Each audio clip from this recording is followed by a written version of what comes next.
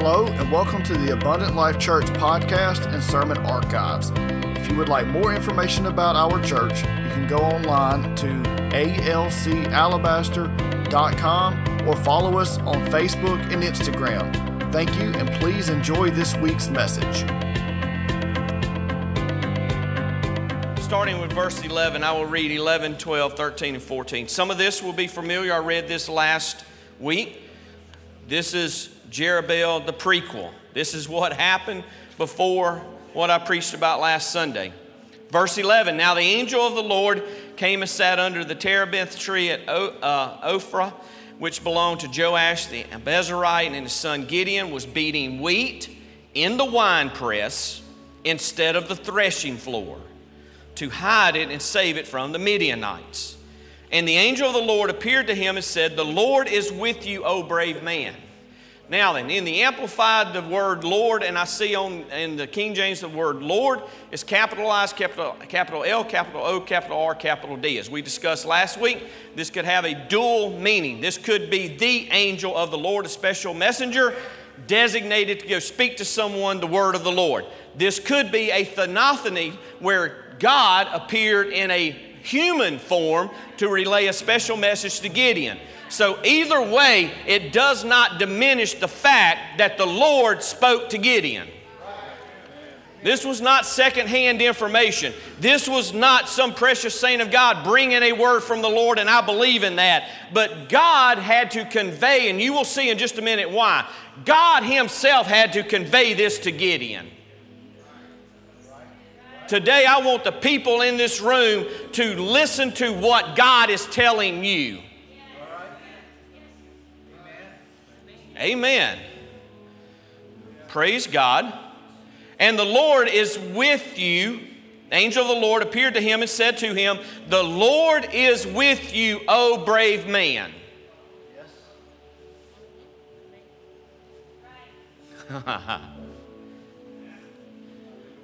Notice the wording there. He called Gideon, O brave man. But Gideon said to him, please, my Lord, if the Lord is with us, then why has all this happened to us? Sure. Come on. Some of us need to get real with God. If you're with us, then why is my life in a shambles? If you are with us, why does it seem like a struggle every time I try to pray? If you are with us, then why is everything going wrong in my life? And where are all his wondrous works which our fathers told us about when they said, did not the Lord bring us out of Egypt? But now the Lord has abandoned us and put us in the hand of Midian. This is Gideon talking to the Lord who just told him he was a brave man. And instead of Gideon just going through the motions, he decided to get real with God.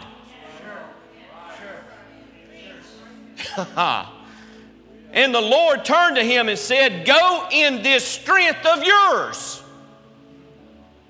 Maybe I missed something in the text, but that don't sound like a strong man talking to me. Is this all right? Gideon just said, I'm not strong.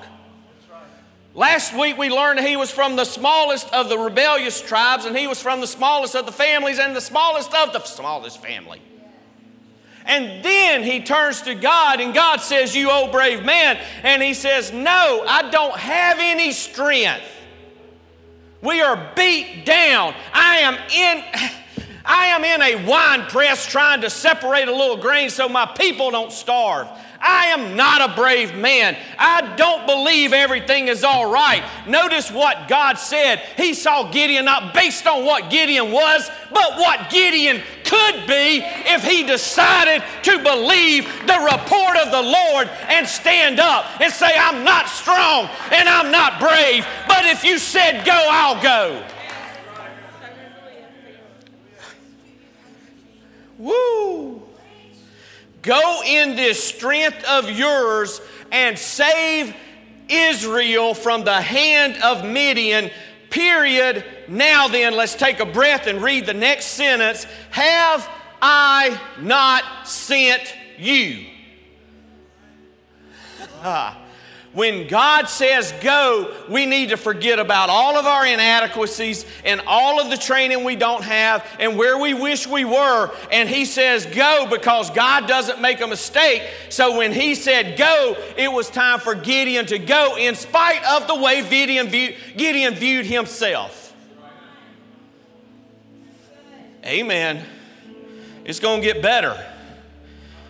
Judges chapter 7, verses 9 through 14. I want to read those in just a couple of minutes. If you got your Bible, go ahead and turn there. I'll give you permission to get ahead of me just a little bit. Let's pray together. In the name of Jesus, God, we ask that you would help me convey what I believe you've given to me today. God, help us to understand. God, we'll praise you and thank you for it. In Jesus' name, and everyone said amen. Thank you for standing. You can be seated. This is the prequel to the message I preached last Sunday. In this sermon, we will discuss the naming of Gideon to Jerubaal. There's a lot of stuff that I want to bring out here, and I will try to move very quickly. Judges chapter 6 tells us the story of when God put the Israelites under the captivity of the Midianites, and this was a result of their sin of idolatry. The reason this bad stuff has happened to them, the reason they are in captivity is because they left the one true God, they got away from the worship of God, and they moved into the worship of Baal and false idols, and God had to punish His people to bring them back into fellowship with Him. Praise God. They were oppressed for 7 years. They were hiding in caves. They were hiding in mountains and other strongholds. And when the Israelites would plant their crops, the raiders from Midian, Amalek, and the other people from the east would come down with their camels, and they would take everything that they had planted. They would raid their fields. They would raid their crops. They would take everything that was there that they wanted. They arrived on camels, and they stayed until everything was completely gone, and then they would leave. The Israelites would plant again, the raiders would come in, and the cycle just repeated itself. Amen. It takes a while for some people to get fed up. This went on for 7 years. I don't know about you, but the first time it would have got old to me. 7 years. But I believe the reason we had to wait 7 years is because the people viewed themselves as Gideon viewed himself. As we are beat down, we are struggling. God is against us. There is no hope. The Israelites were left impoverished. They had nothing to eat. The land was ravaged. Their lives were a wreck. They were down and out. They had no hope. But God responded to their cry for help, and He raised up Gideon as a judge to free them. Verse 11 tells us that Gideon was threshing wheat at the bottom of a wine press to hide the grain from the Midianites. And I want to draw our attention to this verse because it's very important for the rest of this sermon. A wine press is a pit or a large vat where grapes were collected and the juice was squeezed from them either by hand or by tromping on them with your feet, and then all of the juice would run out of the grapes into a pipe and be collected. That is how they got the grape juice out. And this is the wine press. But Gideon is in a wine press sorting the grain and using the wine press for something it was not designed to do. Stay with me. Evidently, this wine press was a large one that was actually in the ground. And Gideon is in this thing threshing his wheat. A wine press in the Bible symbolically is used to express the wrath and the judgment of God against sin. A threshing floor was a large rock that was out in the open. And the process was you would bring in the sheaves or the stalks of wheat. You would lay them on the threshing floor, and you would either stomp on them or take something and beat them. And what you did is beat the grains off of the stalks.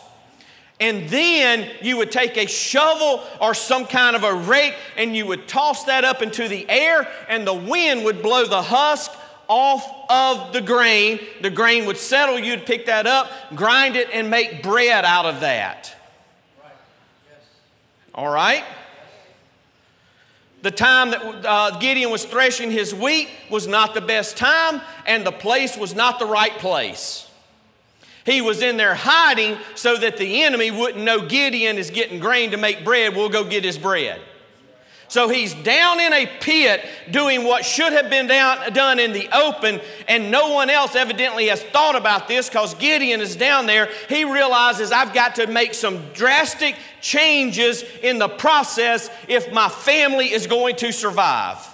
So he turned a wine press into a threshing hole, and so that he would not be exposed to the enemy. We should never be afraid to turn an altar from a place of repentance and outpouring into a place of rejoicing and thanksgiving. An altar has a dual purpose. It is where I met God. It is where I fell on my face and said, God, I am a sinner far from home. And I cried and I said, God, forgive me. But I can't stay at the altar in a sense of mourning forever. There's got to be a time that I accept God has forgiven me, and I arise and turn an altar into a place of rejoicing and peace and happiness. It was at the cross where I saw the light, but it was at the cross where I renewed my commitment and I got my joy back and I got my peace back.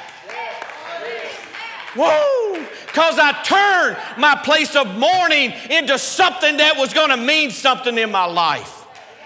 The problem with people today is they're afraid to use less than favorable conditions to do something in the kingdom of God. And they use this as an excuse.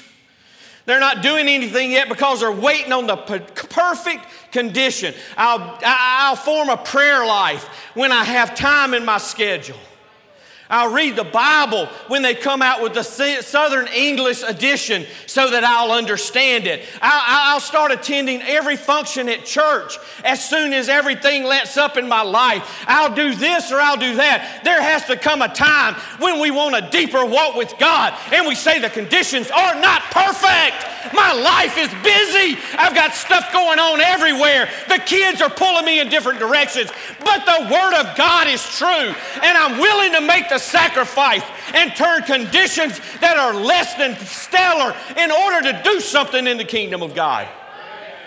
If you're waiting on your life to get unbusy before you serve God, move on to something else. Amen. Praise God. We've got to quit using that stuff as an excuse. We don't have this, we don't have that, so we can't do this and that.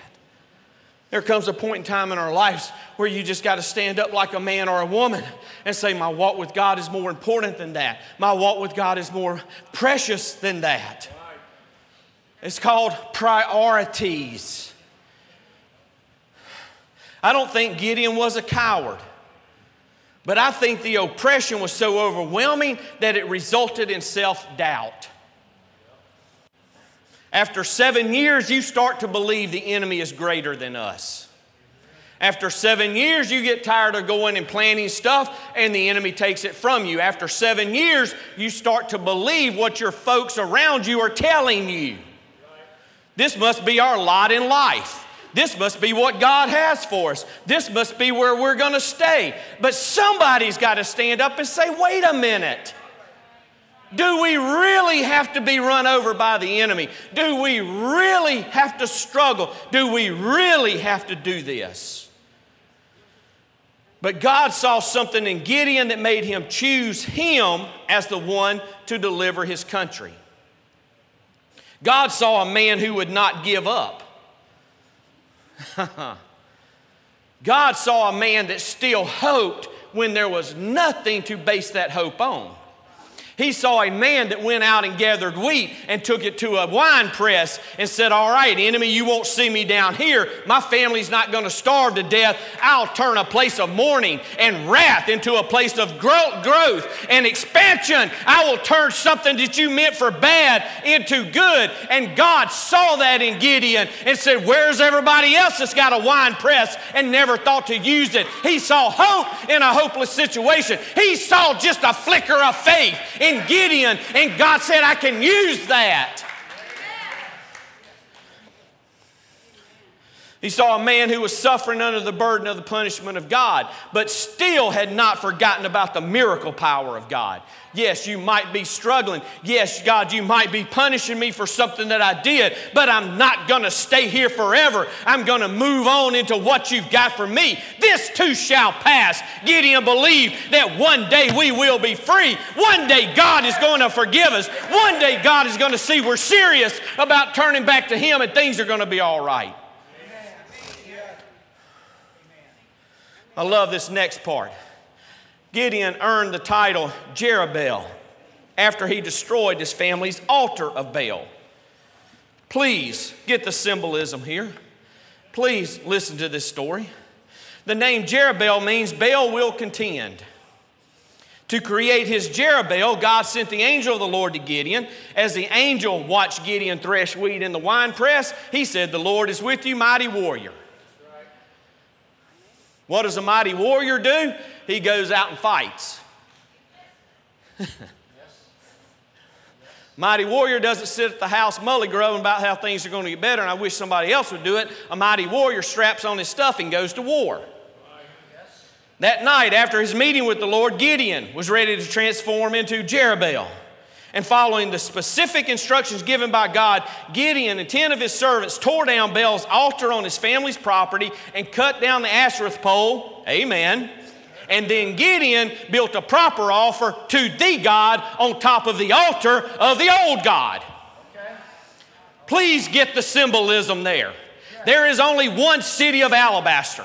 So when we tear down the strongholds, when we run the enemy out of town, it's time for us to build an altar to the God of Israel on the place where Baal used to have his altar, because there is no God that can stand against our God, and we will show you, we will build on top of what you claimed.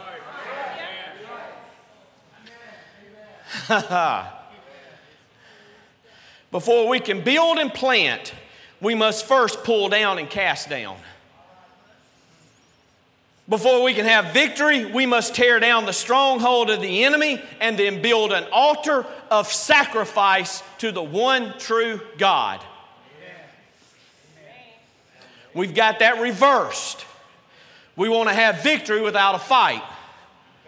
We want to take territory without occupying. And we want to go to a treaty instead of a war. Amen. Here's the great part of this. This shows you what condition Israel was in. You think our world is messed up? Look at this one. The next morning, the men of the town discovered that Gideon had torn down the altar of Baal. And they were mad because somebody had disrespected their false god. These are children of God. These are Hebrews. These are Israelites. These are the ones that believe, "Hear, O Israel, the Lord our God is one." And they are building stuff to false gods. We tear down the stuff to the false gods. They get mad. The men went to Gideon's father and told him Gideon had to die for what he did. And Gideon's father was evidently a wise man, because Joash, the father of Gideon, could not believe what he was hearing. He basically used good communication skills and repeated what they had said back to them so they could hear it. And he said, "Let me get this straight. You're actually pleading the case of a false god." Sometimes people just walk right into the trap. Then he put some logic into the emotionally charged situation. Right? These people aren't mad, they are incensed. Your boy's going to die for tearing down our idols. And Gideon's father says, "Wait a minute.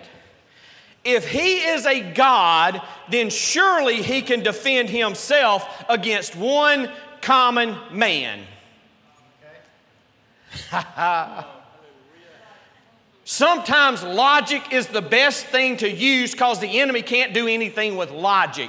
If you are telling me Baal is a god, then can't Baal fight his own battle? Can't he destroy my son? Why do I have to do it when Baal is the one that's in charge?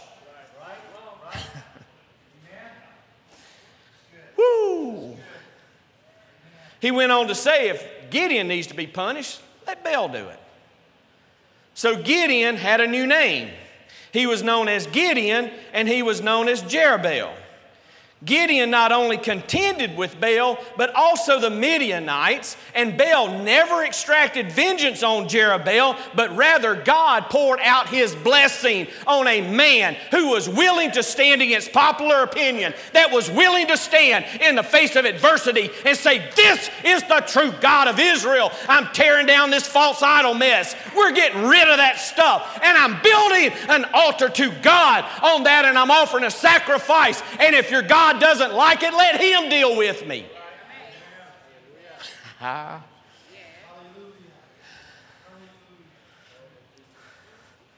Judges 7, 9 through 14. Allow me to read it quickly. Amen. Here we go. Now on that same night, the Lord said to Gideon, arise, go down against their camp, for I have given it into your hand. Guaranteed victory. Right? I've already given it to you. However, God knows who He's dealing with. And He said, if you are afraid to go down by yourself, go with Purah, your servant, down to the camp, and you will hear what they say. And afterward, you will have the courage to go down against their camp.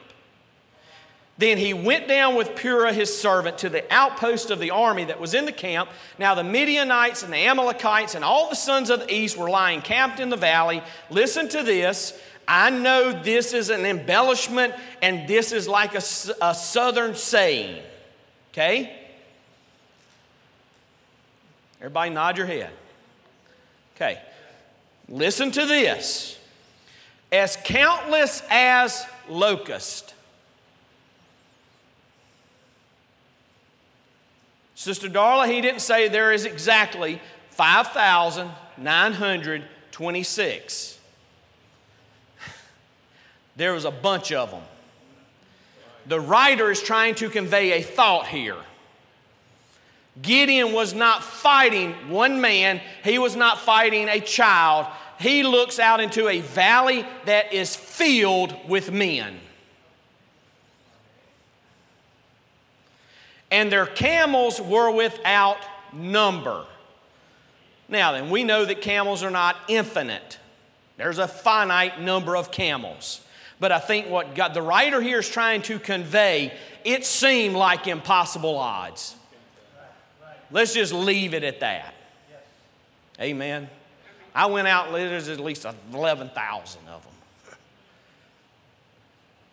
Now, it's easy for us to sit here today and kind of laugh about that, but have you ever gotten up one day and thought that every demon on the face of the earth had been loosed in your house?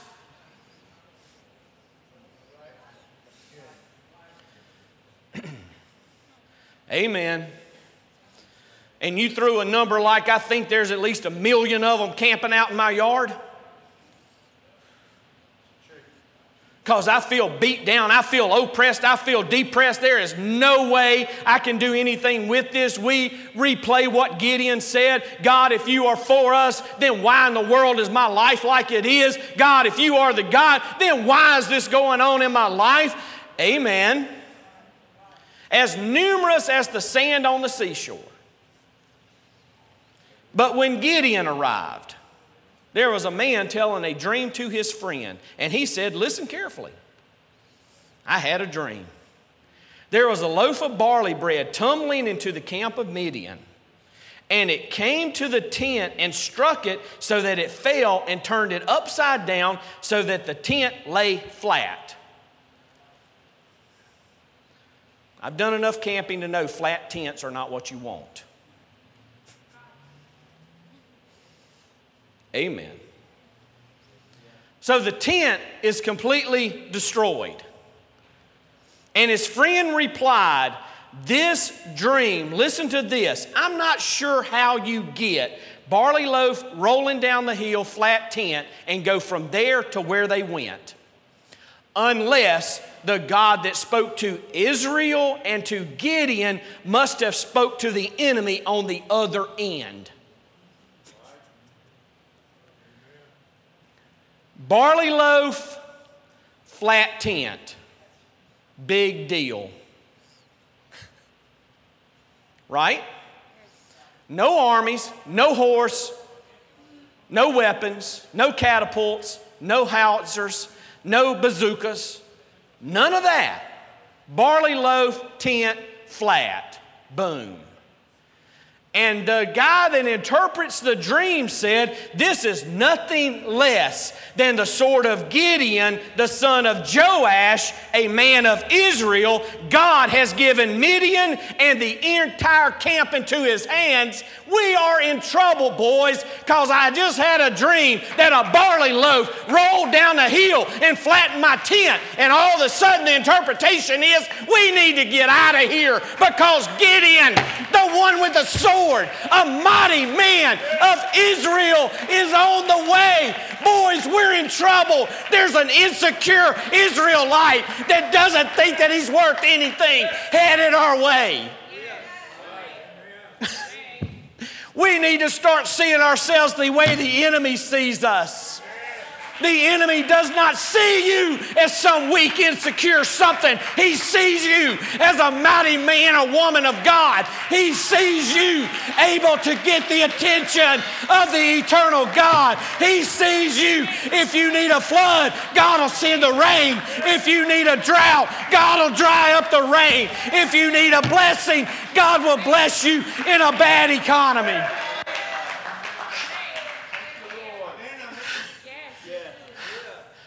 Woo!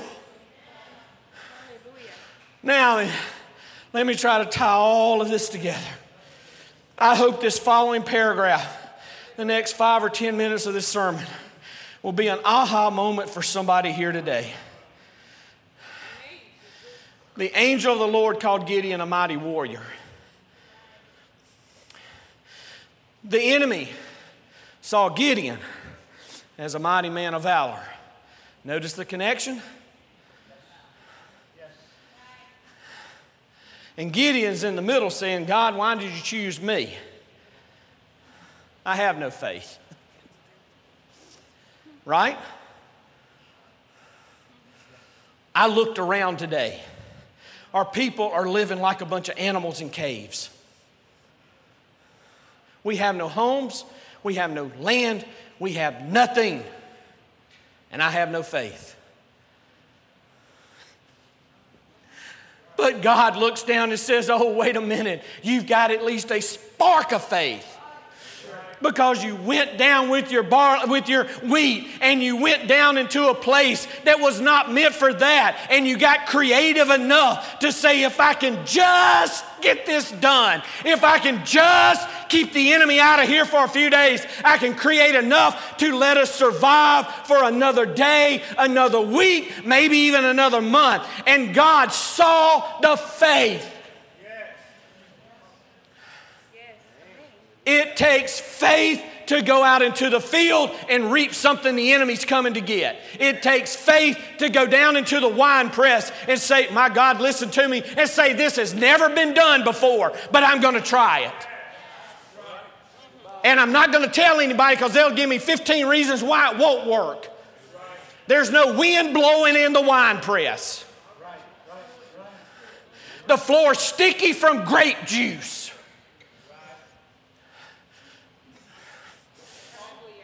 Come on.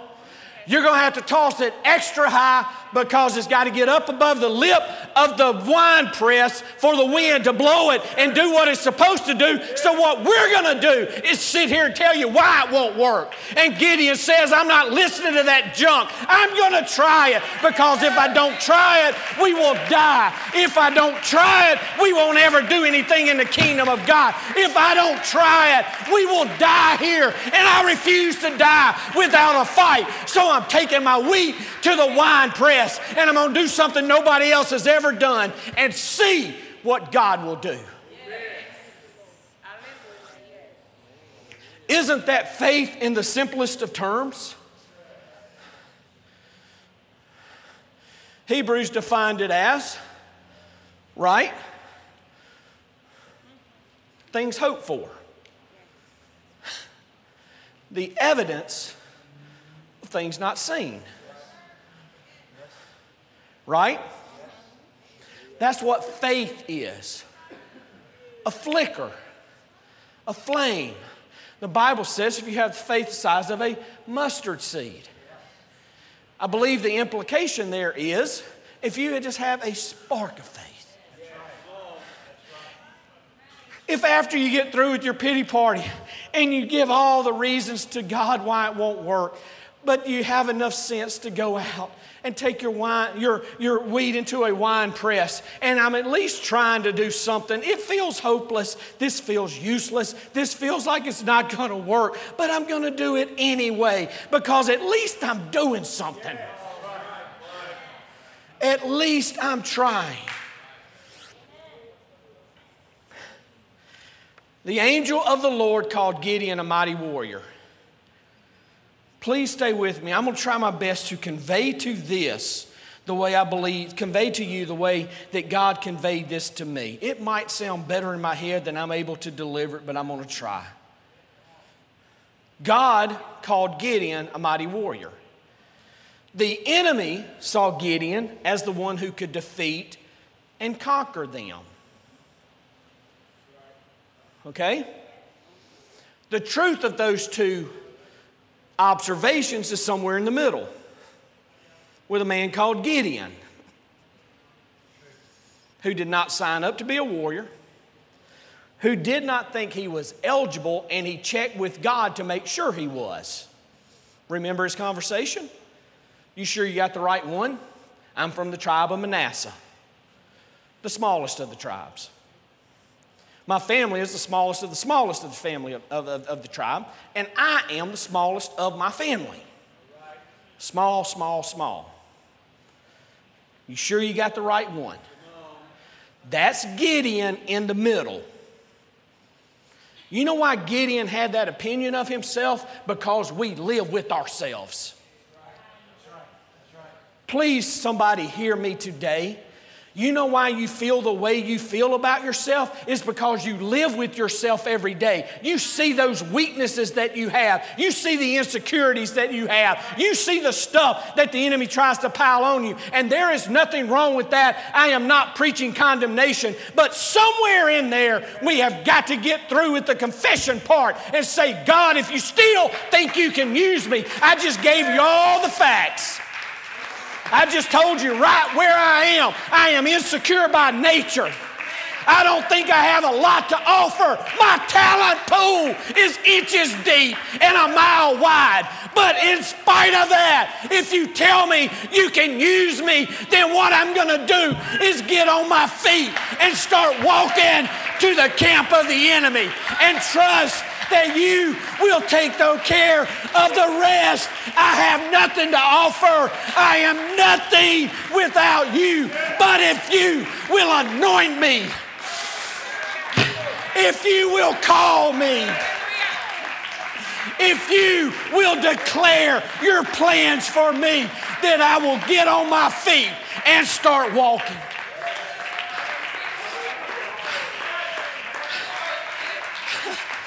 Woo. My question to you is, where were all the warriors? Sitting at home telling somebody why it couldn't be done. Folks, they had 7 years to figure it out. That's more than enough time. Where's the guys that were from the tribe of Judah and Benjamin? Where were the tribes from Ephraim, this blessing of the second son? Where were those guys? Sitting in caves, hiding from an enemy, wishing things were better. But here's Gideon going out into a raised field, finding what was left and saying, it ain't much. But you know what? Today, enemy, I'm winning. Today's going to be a victory for the good guys. Because I'm going to go to a place of mourning and a place of anguish, and where God had wrath on people. And I'm going to take my praise. I'm going to take my praise down to a dark place where nobody's ever thought to use it for that. And I'm going to go down there with just a little bit of faith and say, God, I'm tossing some barley up I'm tossing some wheat up in the air today. God, I refuse to let the enemy have everything that I've worked hard for. So I'm taking a little extra effort and I'm going into a place where the enemy least expects me. When your life is in a wreck, the enemy never expects you to be at the altar raising your hands and saying, God, you're still God and you're still good and I'm going to worship you and I'm going to turn this place of mourning into a place of dancing. I don't feel like dancing, but I'm going to dance anyway. I don't feel like worshiping, but I'm going to worship anyway. I don't feel like being happy, but I'm going to be happy anyway. I'm throwing some grain up in the air, and God, I'm going to see what you'll do.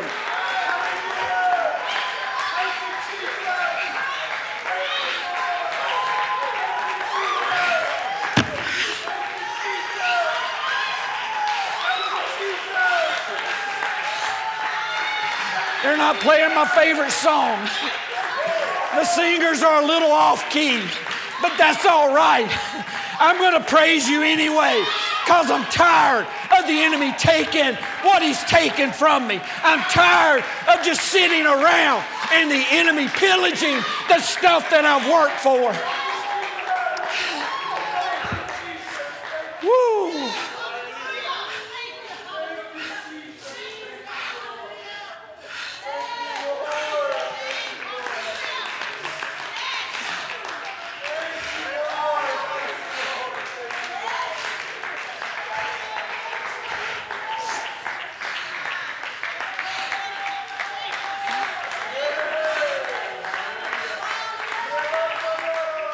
Hallelujah. I'll try to wrap this up and bring it in for a landing. The way this works is God sees us as what we will be. You see, God has the advantage of looking into the future. So when he called Gideon a mighty man of war, God wasn't guessing. Brother Randolph, he hadn't went over there and put his arm around and said, if I speak positively to him, I can talk him into it. That's right. Gideon, I know you ain't much, but you're a mighty man of valor. If I tell you that long enough, you'll start to... No, God said, I see you. Because I'm standing here looking into the future and I see you delivering Israel. God calls you what you are, not what you will be, because he sees everything right now. Now then it's up to Gideon to accept it. All right, so God sees us as we will be, right? Or if we're looking in the terms of God, no eternity, to what we are.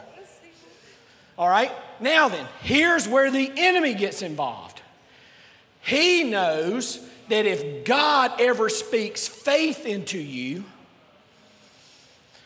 and you start to believe what God is telling you, the enemy has enough sense to know that faith equals reality.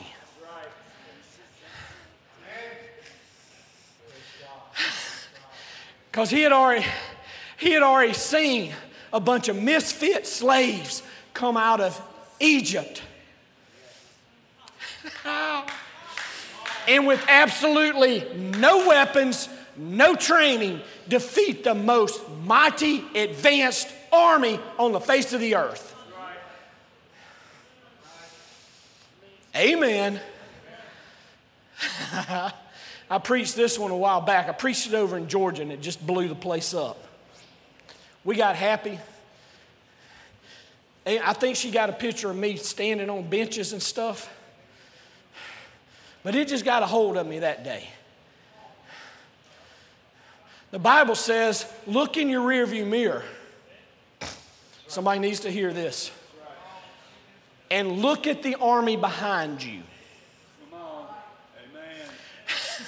Because after this day, you will never see that bunch of Egyptians again. Is that what the word said? And they walked through on dry ground, and the Egyptians got into the bed of the Red Sea, and the Bible says in the King James Version, their chariots drave heavily. You know what that tells me? They bogged down in the mud, wheels fell off, the horses are panicked, trying to drag that junk out of the water, and then all out of the seabed, and then all of a sudden the water comes back over them, and the Israelites stand on the other side and look back, and there's nothing but debris bubbling up. And their enemy is gone. Some of you need to listen to me today. You've been delivered of some stuff. You will never see that bondage again. You've been delivered. You need to look in the rearview mirror and say, I will never see that one again because God has promised me victory. You might see some other trouble in your life. You might see some more Egyptians and some more warriors, but you won't see that bunch again.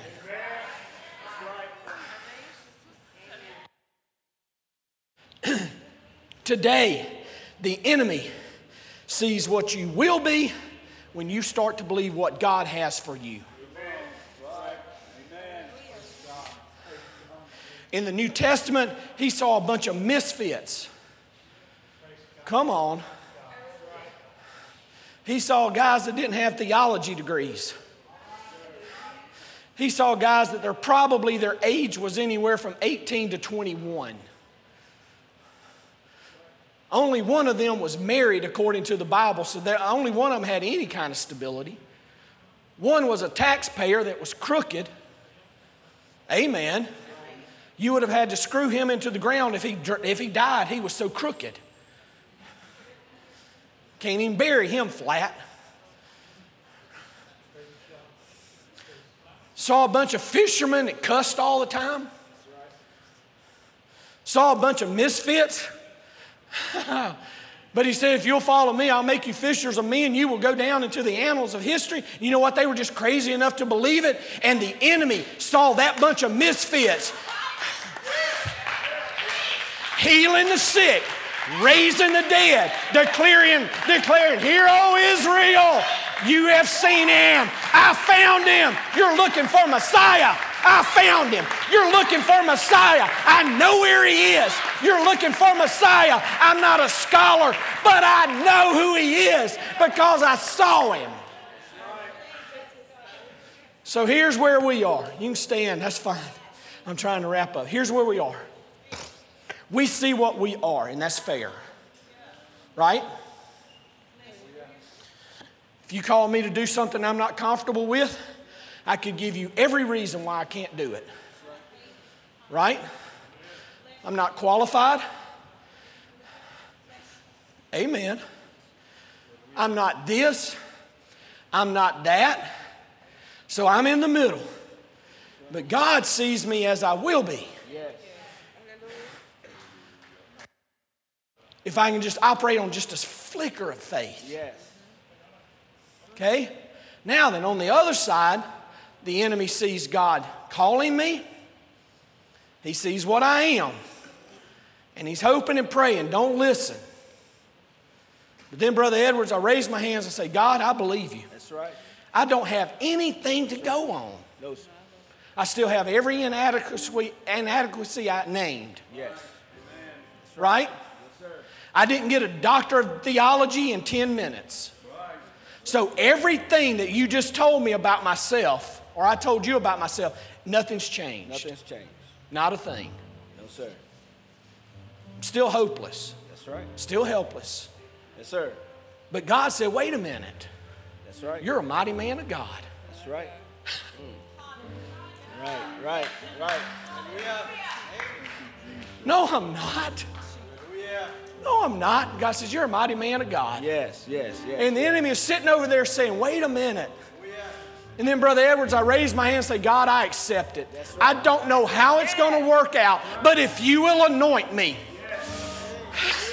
hallelujah. That's right. If you will anoint me, then I will go do what you have for me. And the enemy panics because walking toward him is exactly what God declared. A mighty man of the Spirit, because he's latched on to faith. And the enemy's got enough sense to know faith works. Amen. That's right. It's not by might, it's not by power, but it's by my Spirit, saith the Lord. Without the operation of the Holy Ghost, none of us in this room are anything. Without the anointing of the Holy Ghost, there is no minister that can do anything other than deliver a nice speech.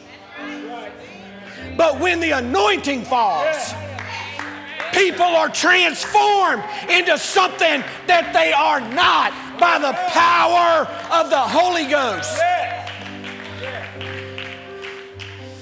Gideon was transformed that day. We're familiar with the rest of the story. He defeated all those men with 300 men. I read the scripture last week where God said, you will defeat them as if they were one man. So really Gideon had them outnumbered 300 to 1. That's right. I'm going to wrap up here. I've got to get this in. I've got to get this in. I got to read you just a couple of more scriptures, because if I believe so strong that if we can latch on to this, we are going to see something that blows our mind. All right, Jeremiah chapter 1 verse 10. Jeremiah chapter 1 verse 10. Let me get there real quick. See, I have appointed you this day over the nations and over the kingdoms to uproot and break down, to destroy and to overthrow, to build and to plant.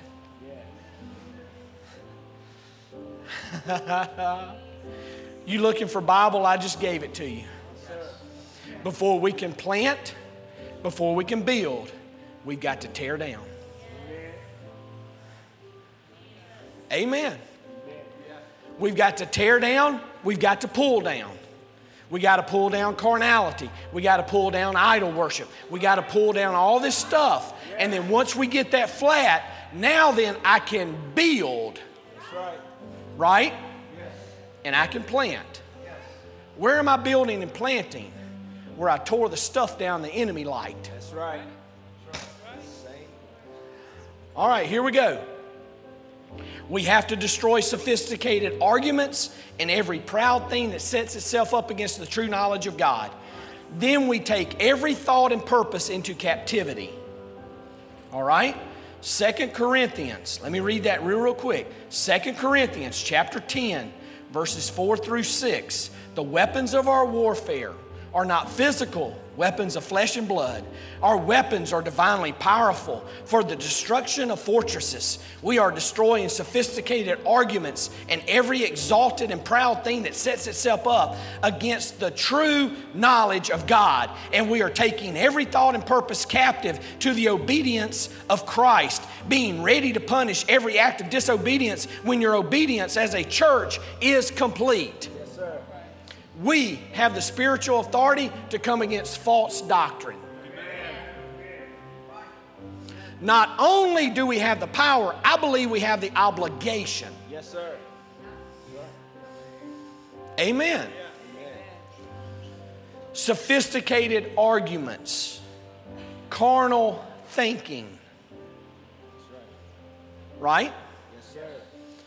When someone takes the scripture and perverts that to make sure it fits with whatever item they have or whatever thought they have. That's what that means. Take down these sophisticated arguments. And then when we have pulled down, cut down, cast down, then we have the power to build. The rest of the story is when Gideon and his men rolled into the camp. God gave them the great victory. And guess what, Brother Edwards? We can go out and plant our fields again. Amen. That's right.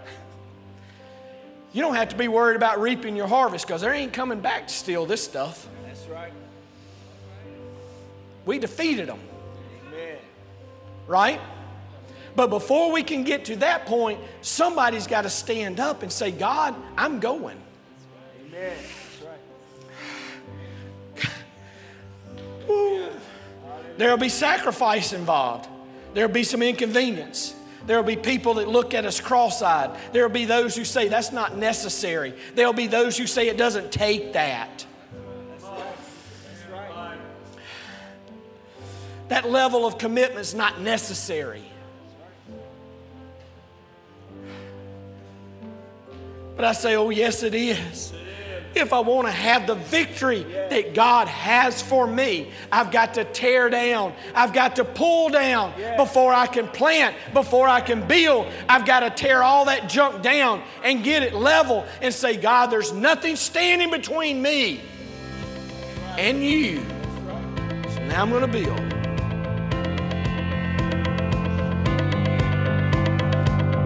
Thank you for listening to our podcast this week. We hope you enjoyed this message. Remember, if you would like to find out more information about our church or to contact us, please go online to www.alcalabaster.com and don't forget to subscribe in your podcast app so that you will be automatically notified of new episodes. Thank you and have a great week.